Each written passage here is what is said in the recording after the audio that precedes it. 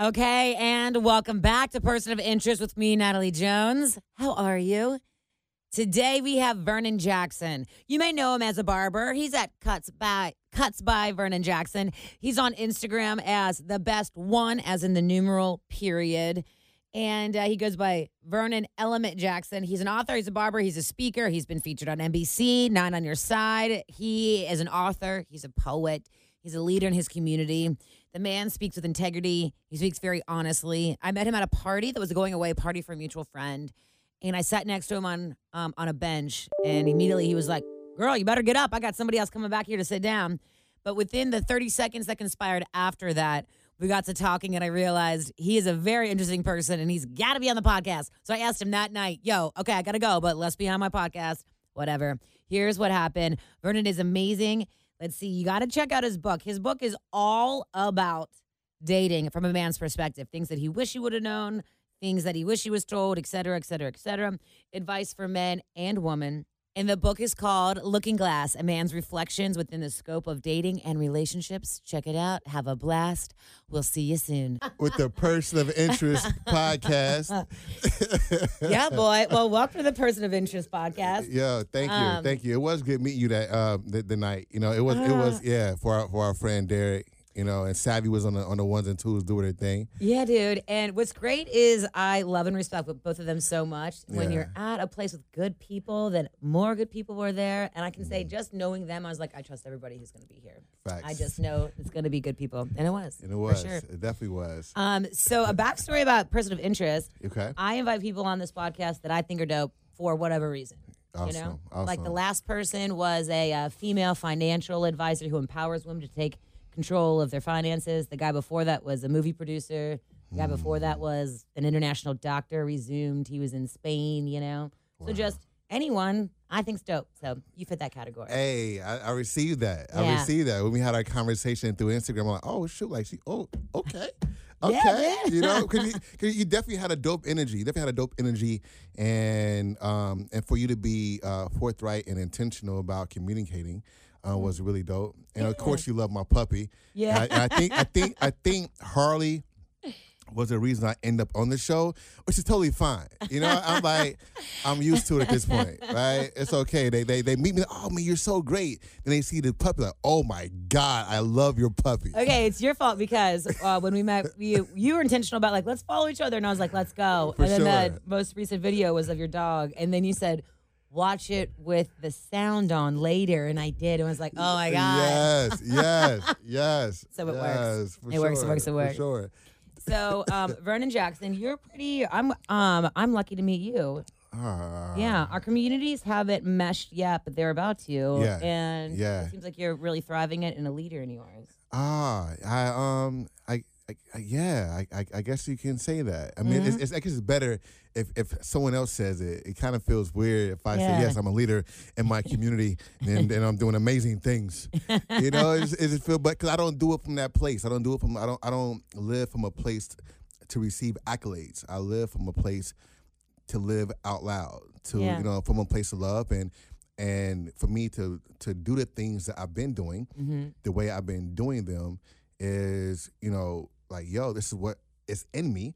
And I feel like I'm going to burst if I don't share it, and if I don't do it. Oh my God, that's what I always say. I always say the soul burst. You have to follow it. You have to let it flow, and you have to, or else it's going to eat you alive. Facts. So cool, good for you. So let's see, you are a poet, you are a writer, you are a barber, you are a business owner, you are a mentor of sorts, and you are an author as well, amongst other things. Yes. So the more I learned about Looking Glass, and I haven't read the book, you know, to be transparent, but the more I read about it and saw everything that you're doing, it obviously comes from a deep place. Yeah.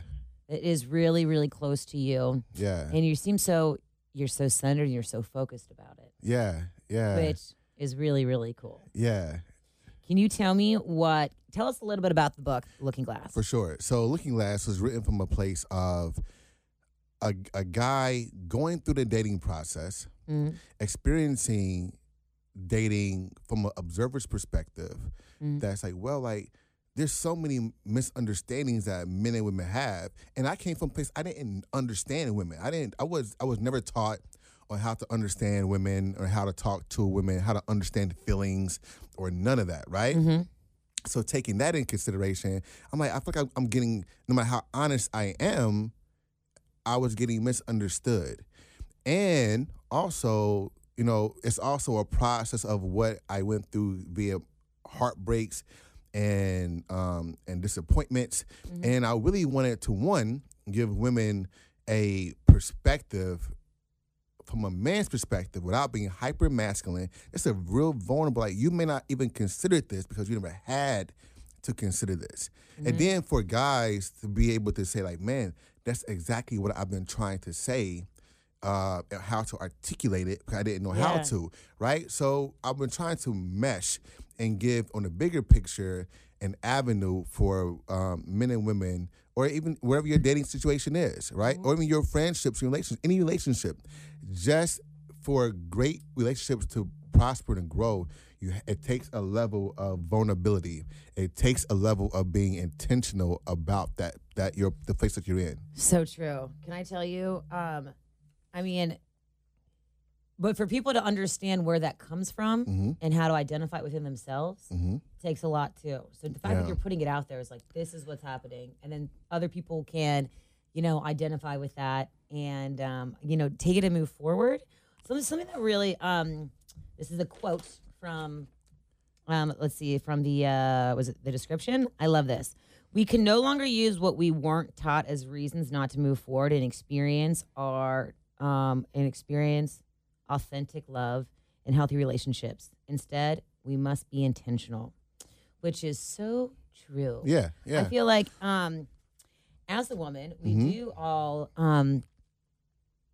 just expect men to like take care of everything and like be there no matter what. Yeah, right. And then I love that you're speaking it for the man that's saying, no one actually really teaches us this. Some are taught, and some aren't. Right. But no matter what, all women and society just expects you to do it kind of without any compassion. Yeah. No matter what. Right. So to be honest, like, I can't imagine what it's like. Yeah. But, and when I try to strike in a book with the metaphors and the comparisons that in some capacity, like, you really do. Anything that, as a woman, you ever felt as if, someone was expecting of you, hell, even masculine society, or how to be a woman, mm-hmm. and what you have to know, those expectations. The thing is, what I'm trying to do is encourage people to turn the tables so that you can see the same reality from a different perspective, that you can relate to how it feels to just be, if a guy being only desired for money, what you can do financially. Mm. For a woman, it's like, well, it may be what you can provide sexually and physically and being pretty, that nothing else matters besides that. Mm. That's a parallel, right? That if you understand a principle, like I see you past that, and I didn't know I was looking at you or treating you this way. I want to understand that. I don't want that idea of you any further. I want to connect with you on a human level. And how do I do that? Can you tell me some of the titles of the chapters, like some chapters and some of the specific topics that you're talking about in the book? Yeah. So really, there aren't really like chapters. Okay. They're more like sections. Okay, cool. Yeah, more like sections. Let me see here. Break it down for a second. All right. So, I have a poem called Emotional Survival. The Veil is also a poem. So there's mainly just quotes in here that I'm going by. Knowing yourself before dating intentionally. There's more like lines that I put together that mm-hmm. I wanted to when you read in this in this part, these are kind of the quotes that may go more inside of it, or just as a line itself that know yourself before you start dating intentionally. It's as a little gem. It's just mm-hmm. just take that with you. To be really honest, I'm mm-hmm. 36. Yeah. And I still feel like I'm still figuring out who I am. Yeah. And I feel like we all are every day. You know what's crazy? Because of my thumb, the value in solitude, right? Yeah. Yeah. Because but the thing is so dating ourselves, right? Oh, I love that, right? Yeah. Mm-hmm. Date yourself, date your city, date wherever you're in, dating yourself requires a certain level of being vulnerable, a certain level of being intentional, asking yourself hard questions, being able to answer them, right? Mm-hmm. So at principle, when you engage with someone else, you have the capacity and the patience to grow through it and to become a new person with them. When did you decide that you wanted to write this book? So, honestly, I didn't even care about writing a book at first. Like, my editor, she came to the barber shop to get a haircut before I knew who she was. Uh-huh. She heard about me. I was low-key trying to, like, flirt for real. She heard about you. Okay. Yeah. Okay. Like, and she was like, yo, I write poetry and whatnot. She's like, yeah, I know. I know you write poetry. You should write a book. I'm like, I don't even like reading poetry books. Why would I write one? Mm-hmm. And she was like, this is what she got me at. She says, Vernon, it's not about you. It's about your reader. So true. I was like, that's powerful. Exactly. Yeah. So I was like, you know what? You got me there. Let's have coffee. And I don't even drink coffee, but I had a water or tea or something like that. And I like, well, listen, I'll write a book that has poetry in it. There's a compromise. Okay. That has poetry in it, but this is what I want to talk about. And that's how it happened. And I wrote the bulk of the book in like 30 days. Whoa. Yeah, like 30 days. And then, but over the course of the next 7 months, her editing it, and I was adding things and taking things away. That was really came down to it. Yeah. Nice. Yeah. So it was a pretty cool process. I like, listen, I just want to be an artist. I just want to create. I'll pay you to take care of everything else. Just let me do this. Because my thing is, great partnerships are ones when both parties own what they bring to the table. Mm-hmm. And you know what you bring to the table. And then wherever the disconnect is, you just communicate and talk through it, and you find the best option out of both your wisdom. Did you find that working with her in that partnership, that it helped you write the book as you were like building that kind of relationship? Oh yeah, absolutely. Yeah. It was like, to me, an editor or even from the people who support me this whole time, help me see my blind spots, right? Like, what is that I may be missing, right? What, for her, what thought was I not, clearly articulating, right? Because I really wanted the book to be, I wanted women when they read the book to like, well, one, they may have their preconceived notion of what the book was about via the title, right? But when they read it, they're like, oh, this is more than that. Really? Yeah, and that's how I was able to differentiate people who had an opinion about the book. Like, oh, now how is a single guy, who's not in a relationship, knows anything about relationship? I'm not gonna lie. When I read it, I was like, this is... You're going to tell me? You're going to tell me what I need to know, what I need to think about this? Exactly. No woman likes being told what to do. Exactly. And if you read most of the, I have a lot of reviews. I have a lot of reviews from men, but a lot more reviews from women who felt empowered. One woman said that I read the book once, I cried twice. Oh, right? Yeah.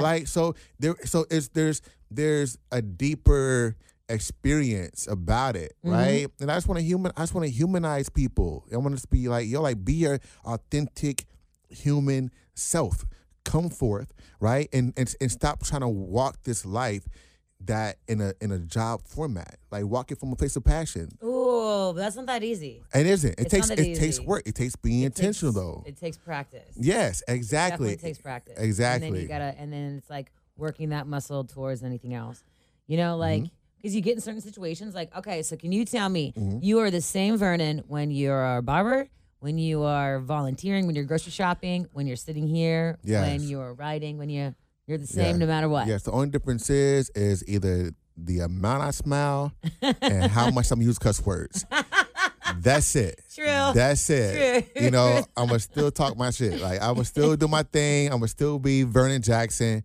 I'm that's what I wanted. I mean, because it came from I'm working in corporate, corporate America, and some form of fashion, and I just hated the idea that I'm acting. Yeah, well, tell me more about that. So, where are you from? I'm born and raised here. Born and raised here. Went to Princeton High School. Went to Scarlet Oaks for cosmetology. For cosmetology? Yeah. Oh, it's learn to be a barber. Well, doing hair. The barbering Gotcha. technique just came along the way when I wanted to focus more on cutting hair than actually styling hair, because it was way more efficient in learning how to Could you style my hair? I've never. Can you tell it's just a mop? Listen, Is it bothering you? I could, but I don't want to. Yeah, it does not bother me. I don't give a shit, for real. Okay. As long as you're happy, you shampoo your hair, you let it walk out, let it air dry. I get it. I know. I work for Supercuts, Great Clips, and a few others before, and so that's where I worked in my aunt's shop, for a while, So I was styling hair and cutting hair. I was doing Caucasian hair and black hair and Mexican hair, right? Those are my predominant, and There's a lot and of little bit of differences Indians. there. Yeah, little Indians and little Asians, So it was. I had a nice gamut. You're learning a lot there. Yeah, but I was like, you know what? There's too many options here. I'm just gonna focus on cutting hair. Yeah. Okay, there's too many options. And so then, do you feel like you've made your? Hold on. All right. So you went to school for cosmetology, Correct. right? Uh-huh. And then what happened after that? After that, I didn't. I went to school for that trade because I didn't know if I wanted to go to college or not. If I was going to go to college, I didn't want to make regular college money. Right. So, but if I didn't go to college, I know I have something I can kind of fun, something I can do that paid really well and go from there. And so that's what I did. And for a while, I fell out of love with it until a friend of mine brought me back into the picture. Like, don't give up on it. I'm working on something. He got me back in the shop. My friend, Vernon Jackson, may he rest in peace. Like, great guy. And he got me back into the shop. Yeah. And so barbershop is that community and presence is something I know nothing about. Yeah. And do you feel like it's more of a community than just cutting hair? Oh yeah. It's definitely it's definitely a business aspect of it, and there's definitely a relationship aspect of it, and they can be blurred at times. I think I'm doing a pretty good job of balancing out in rhythm. This is my business. I am the owner, X, Y, and Z. We have a friendship aspect to it. However, friendly doesn't equal friendship, and we're here to take care of business, right? Ooh, so walking that line is blurry sometimes. Yeah, it can be, right? So in the same way, I had to groom it, how to grow up in relationship dating, how to groom and grow up in terms of relationship with clients and with business partners and negotiations and conversations and all that type of stuff. Everything is like that. I'm a Capricorn, so I guess I'm all about that structure. Okay. You know what I mean? Well, can you tell me? Can you tell me like something that you've learned like specifically through navigating that professional and social relationships with people? I think definitely the biggest thing, like I said in the quote I said before, like friendly doesn't equal friendship. And my prices are my prices. And when I'm going up on my prices, it's reflecting the value of my time, which is my most valuable asset when it comes to that craft, when it comes to that skill. So because having clients who come from, barbershops and barbershop experiences where they were like, they could be friendly and then get like friendship, treatment and whatnot. I'm like, you friendly because you don't want me as like your server to spit in your food. You're friendly because you want to make sure you get the best experience from a good and neutral place. But let's make us friends though. And if you really my friend, you will respect my price. Have you ever had anyone take advantage of you in that way? I mean, the only advantage that people took from me and is what I gave. Which was when I knew that I wasn't comfortable with either a discount. When I knew that I wasn't comfortable with operating below the standard of the service of getting people in and out within 30 minutes, where I tell my clients, listen, even when it comes to price, you can always make more money, but you can't make more time. So therefore, if I'm getting you in and out within 30 minutes versus then staying in a barbershop for 2 or 3 hours at a time, you do the math, right? Man. Well, it sounds like you go through everything, obviously with intention and passion. Have you ever had your heart broken? Did that come through in your book a little bit? Oh, my God. I mean, I guess a little bit. Yeah. A little bit. Yeah. Yeah. And that's, one of life's greatest lessons. So one of my favorite quotes from a woman who read the book, she is married, And she said, and this is the only person who's ever articulated her experience in reading the book like this. She said, I read your book, and it was like he's had his heart hurt, and he's writing because he doesn't want anyone else to experience that same kind of pain the same way. And she told me this when I was down at Copa, right? And I was down there. It was on a Friday night. So I was like, I'm getting it. It's like, I read your book, like, oh, really? Let's talk. Then she hits with this deep perspective of it. I'm like, wow. Like, she stopped in her tracks. Yo, in my tracks, right? You know, like, so I'm like, I didn't know how to respond after that. Like, do I cry right here? Like, an emotion? Like, this is exactly what I wanted to do. Like, you know what I mean? Like, I don't want no one else to hurt like this, you know, like that. Yeah. Because essentially, that's what it is. It's because, you know, even though I don't want to prevent anyone from going through their life process, the only way that we're going to grow is by going through that life process. And you know what's invaluable about that is it doesn't matter. I feel like we're born and raised, and somehow we think that happens when you're young, and then you go through it, and then you, I don't know, you grow up, and then everything's fine. Yeah. But that's not how it works at all. It doesn't matter how old you are or what profession you do or where you come from. Like, heartbreaking learning from it happens to everyone, and at such different times. You're always learning. Yeah. Like, for instance, I know people in their 50s and 60s who I have way more knowledge about love and relationships than they do. Yeah. They've been married to the same person for 50 years, and they just don't know. Right. You know, and then all of a sudden they get divorced when they're 50, and they're like, holy crap. Right. How do we do all of this? Right, right. And so it's good for anyone of any age. Yeah. And then also, circle back, do you think you got over your heartbreak? Yeah, I did. I got on my heartbreak once I started like doing that personal healing of holding myself accountable, and then also like letting go of, you know, in my new book I'm writing, like letting go of like the past, like really like don't worry about like yesterday is done. You cannot compare the person of today to the person of yesterday, right? Yeah. So there's all the things even for myself I had to, you know, had to take ownership of, and like, you know what, like.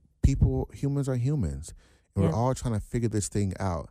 My responsibility was what I allowed myself, which I will always do, before I put the blame or whatever on anybody else. I'm going to take ownership of what I allowed to have happen. I allowed this to continue on, right? And so I allowed myself to stay in an environment that I knew wasn't healthy. Isn't it crazy how we all do that? God, we all do it. Yeah. At least once. I feel like there's one relationship that's like flaming up in my brain. And now looking back, I'm like, oh, God. Right. I've come so far. It took me a long time, but like somehow we all find ourselves. I've yet to meet one person who hasn't found themselves in a situation like that at some point. Yeah. You have to like what? Like, I don't like the experience that I share with you, and you are a part of it, so you are a part.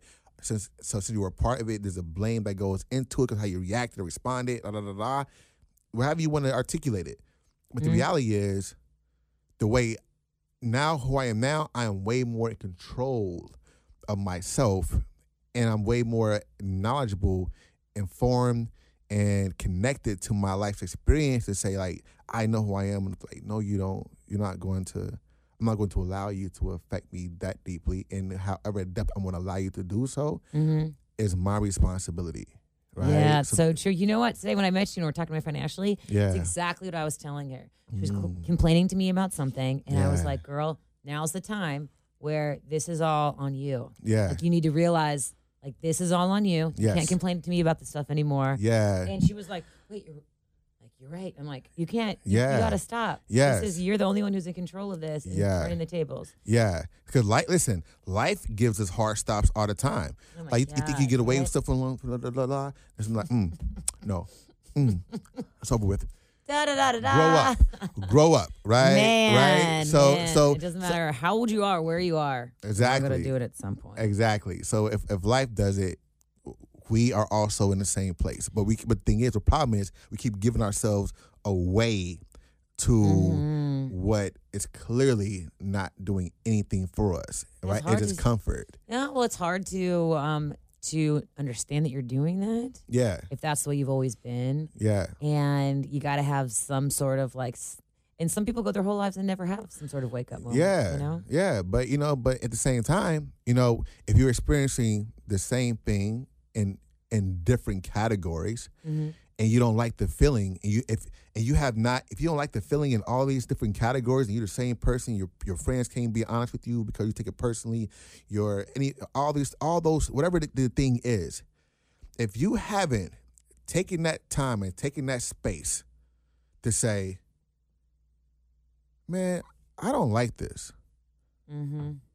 Why don't I like this? Why do I keep putting myself? If you're not asking yourself those questions, there is something that is a challenge with you that I want to say what's wrong with you. No, I don't want to say that. I don't want to say something's wrong with you, but I will say this is a challenge. Yes, that you need to So whoever's out here listening, whatever capacity, whatever, like if you're going through something enough, you do not like the result of it, and you don't like how you are engaging in it, take the time, shut up, and ask yourself the questions. Why am I here? Why do I keep going through this? Why do I keep allowing myself to go through this? Mm-hmm. Take all the ownership and do not move until you start answering those questions. Because when you start answering those questions, you become more hypersensitive when you're back in those same scenarios. Mm-hmm. Like, I don't like that. And you will stop going through it as long until you won't go through it at all. Yeah. Yeah. For sure. Excellent perspective. Do you think while writing the book, there was, it required a lot of ego or emotion or a little bit of both? Because it kind of seems like you're deconstructing ego a lot here. Yeah, yeah. Do you feel like you needed ego a little bit in order to write the book? Nah. No. Not even close. I can't say that. Nat, can't say that at all. Well, I just know that it's like commonplace for writers to be like, you got to tap into your ego a little bit, and you got to kind of blow it up a little bit in order to be a good writer. But depending upon in this book, no. It was maybe in my next book. I think there is a bit of ego of how to be like, yo, like Vernon, be vulnerable and be honest and be direct. Hold on, have you always been this way, or is this a new thing? So I think a principle, and I say principle, I mean as a person, as a human being, I've been that way, but it was never as structured. It wasn't, people who know me from back then would tell you that they saw something in me, but the honing of it took the process. So you think you're a different person now than you were 5 years ago? Oh yeah, like absolutely. How you present yourself, totally different. Absolutely. The fucks I left, the fucks I give are way less. Oh my God! Right. along that journey, did you lose a lot of friends? Of course. And a lot of friends I lost were not even because of them. It was because of me, right? Yeah. It was because I was changing for one, and because I was changing, they were used to the person that I was, right? Mm-hmm. But the ones that know me since who saw me as Vernon Jackson, I always stayed around, right? Yeah. And some friendships are lifestyle friendships, and you gotta understand that there's a difference. That's a good way to put it, lifestyle friendships. Yeah, they're lifestyle friendships. And, but at the same time, everybody matters. So, and mattered to, in a point in the time that they were. And maybe sometimes in my growing, I did some bullshit that jeopardized the friendship because of my lack of maturity at a time. Mm-hmm. So again, this ownership throughout the whole process. Yeah. I'm not perfect. I tell people like me writing a book about dating from my perspective and relationships or the talks that I have about the topic is more the fact that I know who I am enough to go through the process that I won't lose myself because of the process. I know who I'm going to land on, and I know who I am, that I won't lose myself because so-and-so said they don't like me anymore, or I'm going through a breakup, or whatever the case is. I know who I am now. Mm-hmm. And that's what that's what it's all about, because so many people, they go through a heartbreak and they don't know who they are anymore. They don't know like their identity. Yeah. Oh, God, that's so powerful. So, who is Vernon Jackson? Vernon Jackson is, first off, a son of the father who takes ownership in their identity, who who identifies as a human being that's constantly becoming. And from that place, believing that the Father, that the universe is love, and being made, and if I own that identity, that I'm made from love, and that fear holds me away in connecting to that love. And so I choose to go through my life living from that place. And everything else comes in how it comes in. You know what? That's so... I feel like people forget that. It always boils down to love, no matter what. And as simple as it sounds, it really is that simple. Yeah. It really, really is. But I didn't get in touch with loving myself, and I identified what that was, right? Did you have like a moment where you were like, I've got to change? Like, I have got to change. I think where, when I first started going to Crossroads, it was just, their teaching, about relationship, right? Was what turned my heart. It's like, there you go. Like, and was like that thing that just had me looking at my experience as a human being and how I looked at relationship, not religion, relationship, totally different. And so no matter what, selfish things I do as a human being, I am connected to the experience. So I have to be as honest as I can in my experience. So in that time, like Crossroads being, as they are, definitely helped in that process. Yeah, it definitely helped in that process. I've never been to Crossroads, but yeah. everybody always says great things about it. Yeah, it's like it's one, like, when I first started going, years back, my friend Courtney Harrison invited me out. She first of all, she gave me a stack of CDs when CDs were CDs, and she's like, "Ooh, we're talking about CDs here." Right? So she gave me the stack of CDs, and I listened to all of them. And after that, I was crying after every one. And then when I went to the building. Right, I'm like, this is how my business to run, right? And I'm like, this is so cool. Then I sat in every week for a couple months. I was crying every service. Oh, that's so good though. That is such a release. That's amazing. Exactly. So it was powerful. It was definitely powerful. Awesome. Yeah. That's what came. So that's where it started to really happen. And then so what are some of the first things you did? Like, for instance, I feel like I've been going through a lot of change myself, and something I feel like I started doing was creating boundaries. Yeah. And making them clear. Yeah. And I feel like I don't know how to be nice at when I say things that I mean. Yeah. But like making firm boundaries with people I never had them with before. Yeah. And it was like, whoa, this is amazing. Well, yeah. Life doesn't have to be this way anymore. Oh my God. Exactly. I'm glad I'm finally realizing this now. Exactly. That's the product. That's the product of when you become self-aware and when you know, okay, the reason why I keep experiencing this experience because I didn't know when to stop for myself. So now I know where to stop at. That's my boundary. And it's not just my boundary protecting me from you. It's me protecting me from me, going past it, right? So, so as I was saying earlier, like when you start asking yourself those questions, like, why do I keep going through these type of experiences? Then you get that healing, you know where your stop point is? All right, no. Like with Ash, like, no more, I'm done. So I can take. Love you. From distance now. Gotta go. Right? Friendly, but not friends. Yes. Friendly, but not friends. I'm going to write that down because I'm stealing. For real. For sure. No, for sure. Oh, my God. So tell me about, like, what you want. Do you understand? Hold on. I can't write No, do your thing. So, moving forward now, do you know, like, what you want in the future? Or, like, do you want to get married? Do you want to have kids? Are you just thinking about career? Do you want to move? Yeah, I think I want all those things. I tell anybody, like, I only want what's mine.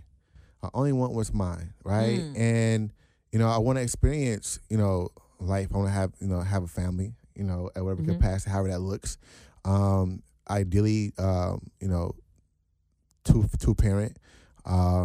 And we're in the house together. I want that experience. I want the, experience. I love my city though. I love and I appreciate Cincinnati. And I want to keep investing here in every capacity because I think people with like myself a lot of times always move out of the city. And may establish what they look for, what they wanted in the city, in other cities. Yeah. I feel like that's me, right? That's what I did. Yeah, right. And then I came back, but I definitely feel like I became me and grew into my own in a different. I had to leave here to do that. Yeah. And so like, okay, this is what I have to offer. This is what I can bring to the table and what I learn about myself. To me, it took me some time, but I learned while I've been here, right? Mm-hmm. And so. It's been a great process.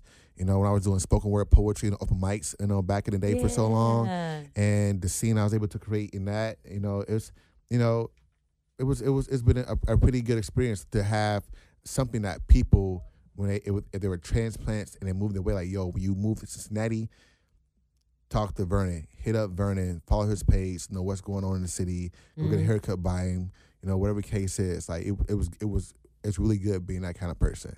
Oh, wow. Yeah. It's super cool. Did you always see yourself like that? Because I did read about you that from a young age, you've always had a way with words. Yeah. And weren't shy about that. Yeah, no.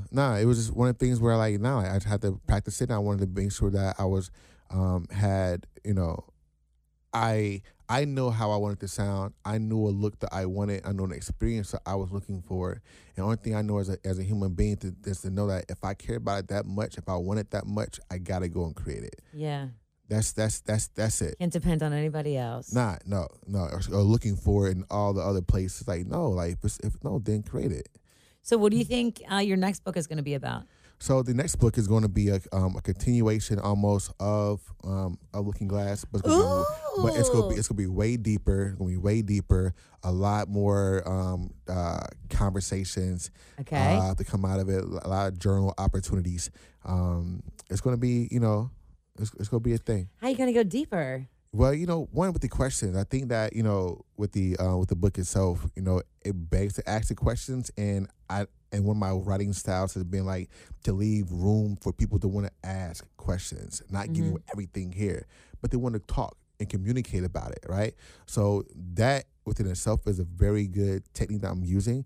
But definitely I'm gonna have sections and parts where asking questions, allowing people to journal and write down what their experience is, like be it being asked those hard questions. Can I ask you about masculinity? Go for it. So you mentioned toxic masculinity. Or hypermasculinity, yeah. Hypermasculinity. Yeah. Can they be interchangeable? Is that kind of the same thing? There's more. It can be. It can be. If too much of it can be definitely toxic. Yeah. So yeah. So what what is your definition of masculinity? You know what? I never asked that question before. If come off the top, I would say being masculine as being I can't even say because I can't even say words I would use like strong or not because but men and women are strong, femininity also. So it's like I never had to dissect that outside of like what the world experience of masculinity was, So my definition of being masculine, I never had to define for myself. I just knew that I wasn't like that. Okay. I think that's the best way I can describe it right now. Is the fact that, there's, I gotta have it this way, macho, strong, No, I'm a human being who's sure of himself and secure within himself, and that is a man. That sounds like masculinity to me. Taking responsibility for your actions. Yeah, I mean, but this the same thing goes to being a mature woman. You know, so yeah. So anything I thought that makes sense. Yeah. No, it does make sense. I feel like I spent a lot of time thinking about the balance between masculinity and femininity. Yeah. And like as a woman, but also like in the world in general. And there is a lot of overlaps, but how can they complement each other? Because, in a relationship, a dominant female must also know when to respect her male, if it's in a heterosexual relationship, how to respect, her male counterpart's masculinity and not, and not dominate that, and not emasculate, because that happens a lot as well. Yeah, but then that's all ego. It's not relationship at that point, because even in a dominant and submissive position, there's understanding that you're like, this is where I am and how I am, but you like it because it compliments you and you compliment me. So now the toxicity in that is making you beneath me, and treating you as if you are beneath me. That is where it becomes toxic. Gosh. Right? So true. So, either way. Either way. Yeah. Have you ever been in a relationship like that before? Where I was submissive, or a woman that was like, when you were treated disrespectfully, when you were like treated poorly. Oh yeah. I mean, it's more in but not where there was some times where I feel like I was being talked down to or talked at, and I'm like, oh, that's not cool. It's not cool at all. Right? Yeah. And, I had times when women may feel like, because they may feel like I was talking at them and I didn't feel like I was doing so. I'm like, no, I was like, let's give you my truth and give you my honest perspective. Yeah. So it's really trying to find, again, you don't know until you find it may be how they felt with you at that point and how I felt with them. But somebody else like, nah, until they go through their life experience and say, nah, that wasn't right. I should never said that. And they understand the why behind why it was toxic and messed up. Yeah. Well, Vernon, do you have any? Tell me your favorite thing, like your favorite excerpt or your favorite. Tell me your favorite memory through writing this book. My favorite memory. Or do you have a favorite excerpt or? It was okay. So. If we go do the excerpt, I would say that I was never groomed to be what you were taught to look for. And that as we opened up our conversation earlier, it was like what the world says you're supposed to have in a man and what a man's supposed to do. I was never taught to provide like that. I was never groomed to be a person that, just goes out and buys everything and do this kind of person and lead with lead love with money. You know what I'm saying? I was groomed into my life experience to give love based upon relationship. Well, don't you think that's better than? I think that's the right way. I mean, I would think. If there's a right and wrong, not that anything's right or wrong when it comes to love. Exactly, right? It becomes but that was it. And so when you start experiencing dating and and feel like people can be selfish with your I know where my money comes from. I'm not making this dump of money like that. I know every stroke of my clippers and my time that I do, every book that I sell, or every time I'm getting paid to do a speaking engagement or an event or whatever the case is, I know I'm connected with the process with my time and my money. So when I'm giving of it and I'm like, I'm not getting no kind of return on it in conversation, no kind of return on it's a partnership. Oh, let me take care of this for you. I'm gonna take care of the next meal or whatever the case is. I feel like I'm being used. Yeah. Do you think that happens often in male to female relationships? I mean, yeah, absolutely. I mean, if you're able to sit in some of the conversations at the barbershop, no matter what tax bracket a client has been, I may have the money, but I don't want to feel as if I'm being used for my money. Yeah. I still want to be I'm taking care of the tip, or I'm about if we go into another bars, I'm gonna buy drinks at the next bar. Don't worry about it. I got it. Yeah. And they're like, oh my God. But also, all right. Well, you know what? To counter that, though, a lot of men, not every man, but a lot of men like to show off their money. Yeah. And buy a lot of things, or buy the drinks, buy the dinners, whatever. Yeah. I am not gonna lie. I don't expect it, but if someone's offering, I'll do oh my God, no, stop. Right. So but then the man keeps going on it. I'm like, well, I'm not going to stop you. Yeah. No. So you do you. You created this normal. That's what's up. I got it. And that's totally, I totally get it. Now the person comes up to you like, yo, like I'm always spending the money, that's different. Well, you always throwing it out there, right? And I try to offer, but as an offer, an actual like, yo, like no, stop it. I got this. Like, or like if the check come here, take my card.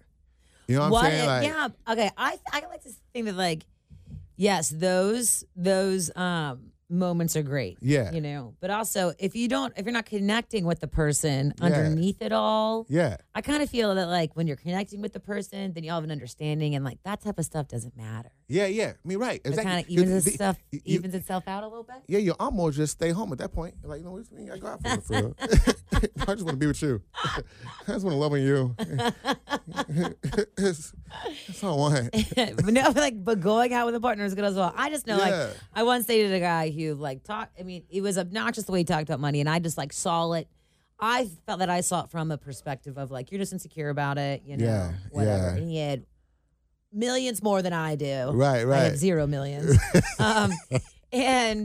But then at the same time, he would get mad when like I wouldn't pay for stuff. And I'd be like, yo, dude, you're the one who's just talking about money all the time and like buying it, you know, right. Telling me, don't worry about it. And then expecting something on the back end. And I was like, yo, this is not working out. Yeah, because it's a hard, like I said before, no matter how much money someone has, it's a hard conversation. Well, we're all taught not to talk about it. Yeah, you know? exactly. But, like, I feel that like, in today's world, sooner than later, you gotta have that convo. Like, is it equal rights or not? Like, is it equal to a certain point? Or okay, what? I think I'm a pretty independent woman, and I'm very, very in my masculine a lot. Right. At the same time, though, because of the way I was raised, I do like a gentleman who likes to take care. Not that I care about the money at all, but it's just like, to me, the meaning behind it. Yeah. You know, and I'm like, okay, great. I'll do something else of equal value. Right. You know what I mean? Yeah. I just like that. Yeah. But that's the way the world taught. So then that puts pressure on y'all. And so then the conversation is, well, what's the rhythm? Right? Mm-hmm. Like, okay, for every 2 dates, he pays for, I pay for the third one. Or every 3. You know what I'm saying? Yeah. Like, whatever case is. You know what I'm saying? Or however it works out. You know what I'm saying? Because, you know, you get your bread too. You know what I'm saying? You out here getting your cake. You know what I mean? I used to date this guy, and we would go out, and he would open a tab, and like everybody would get drinks on his tab, right? But then I would get his drinks, but I would go someplace else, and I would pay for them separately. And I would pay for them like individually, and I was just like, "That's the way I got you, babe. Love you." Me and all my girlfriends are on your tab, but like I'm buying yours. Right. I'm paying cash money to buy yours. Oh my God! See, let's see how you found it. You know, right? So ladies, steal that. It works. Okay, it works. It totally works. Works. Well, man, this has been amazing. I feel like we could talk for hours and hours. Congratulations on your book. I cannot wait to read it, and I cannot wait for your second one. Thank you. And I was scoping your Instas. You run 3 of them. Mm-hmm. Not only do you have an adorable dog, but you do a lot of charity work for the community through the barbershop, and it seems like on other platforms as well. Yeah. Right now that what I'm focusing on is cutting hair for the group that. The groups, whether they're autistic or wheelchair users, or whatever the challenge they may have, for kids, I'm doing cuts. I've been taking one of my off days once a month to kind of just focus on it, so I can have more time. That's awesome. Yeah, and not have to worry about having a barbershop full of people or that kind of experience. Oh, that sounds really fun. Yeah, I know it's a sacred place. I've always wanted to sit in, but I'm not going to be the one to come in and ruin the party. I know. Noble Barber and Beauty, we're a good vibe. If you ever want to come in, say hi, and have a conversation here and there, you're more than welcome to. I've never been there, but I know it's familiar. Your logo's familiar and everything. Where exactly are you located so people can find you? On the corner of Highland and Donahue in Coreyville, or across the street from Mecklenburg Gardens, 3 blocks down from Chipotle on MLK by UC Hospital. Nice. Yeah, nice. Noble Barber and Beauty. And what is your website and your Instagrams? So my Instagram my personal is the best, the number 1 in the word period. Mm-hmm. Yeah, right. The best one period. Website is authorvernonjackson.com. We can go purchase the book. Also look for a signed copy. And also for the barbershop is noblebb.com. Mm-hmm. and Noble BB on Instagram. All right. Yeah. Well, man, thank you so much, everybody. This is Vernon Jackson. Look him up, spend time on it, and get involved. We'll see you soon. Thanks, Nat. Yeah. Oh, my God. You're fantastic.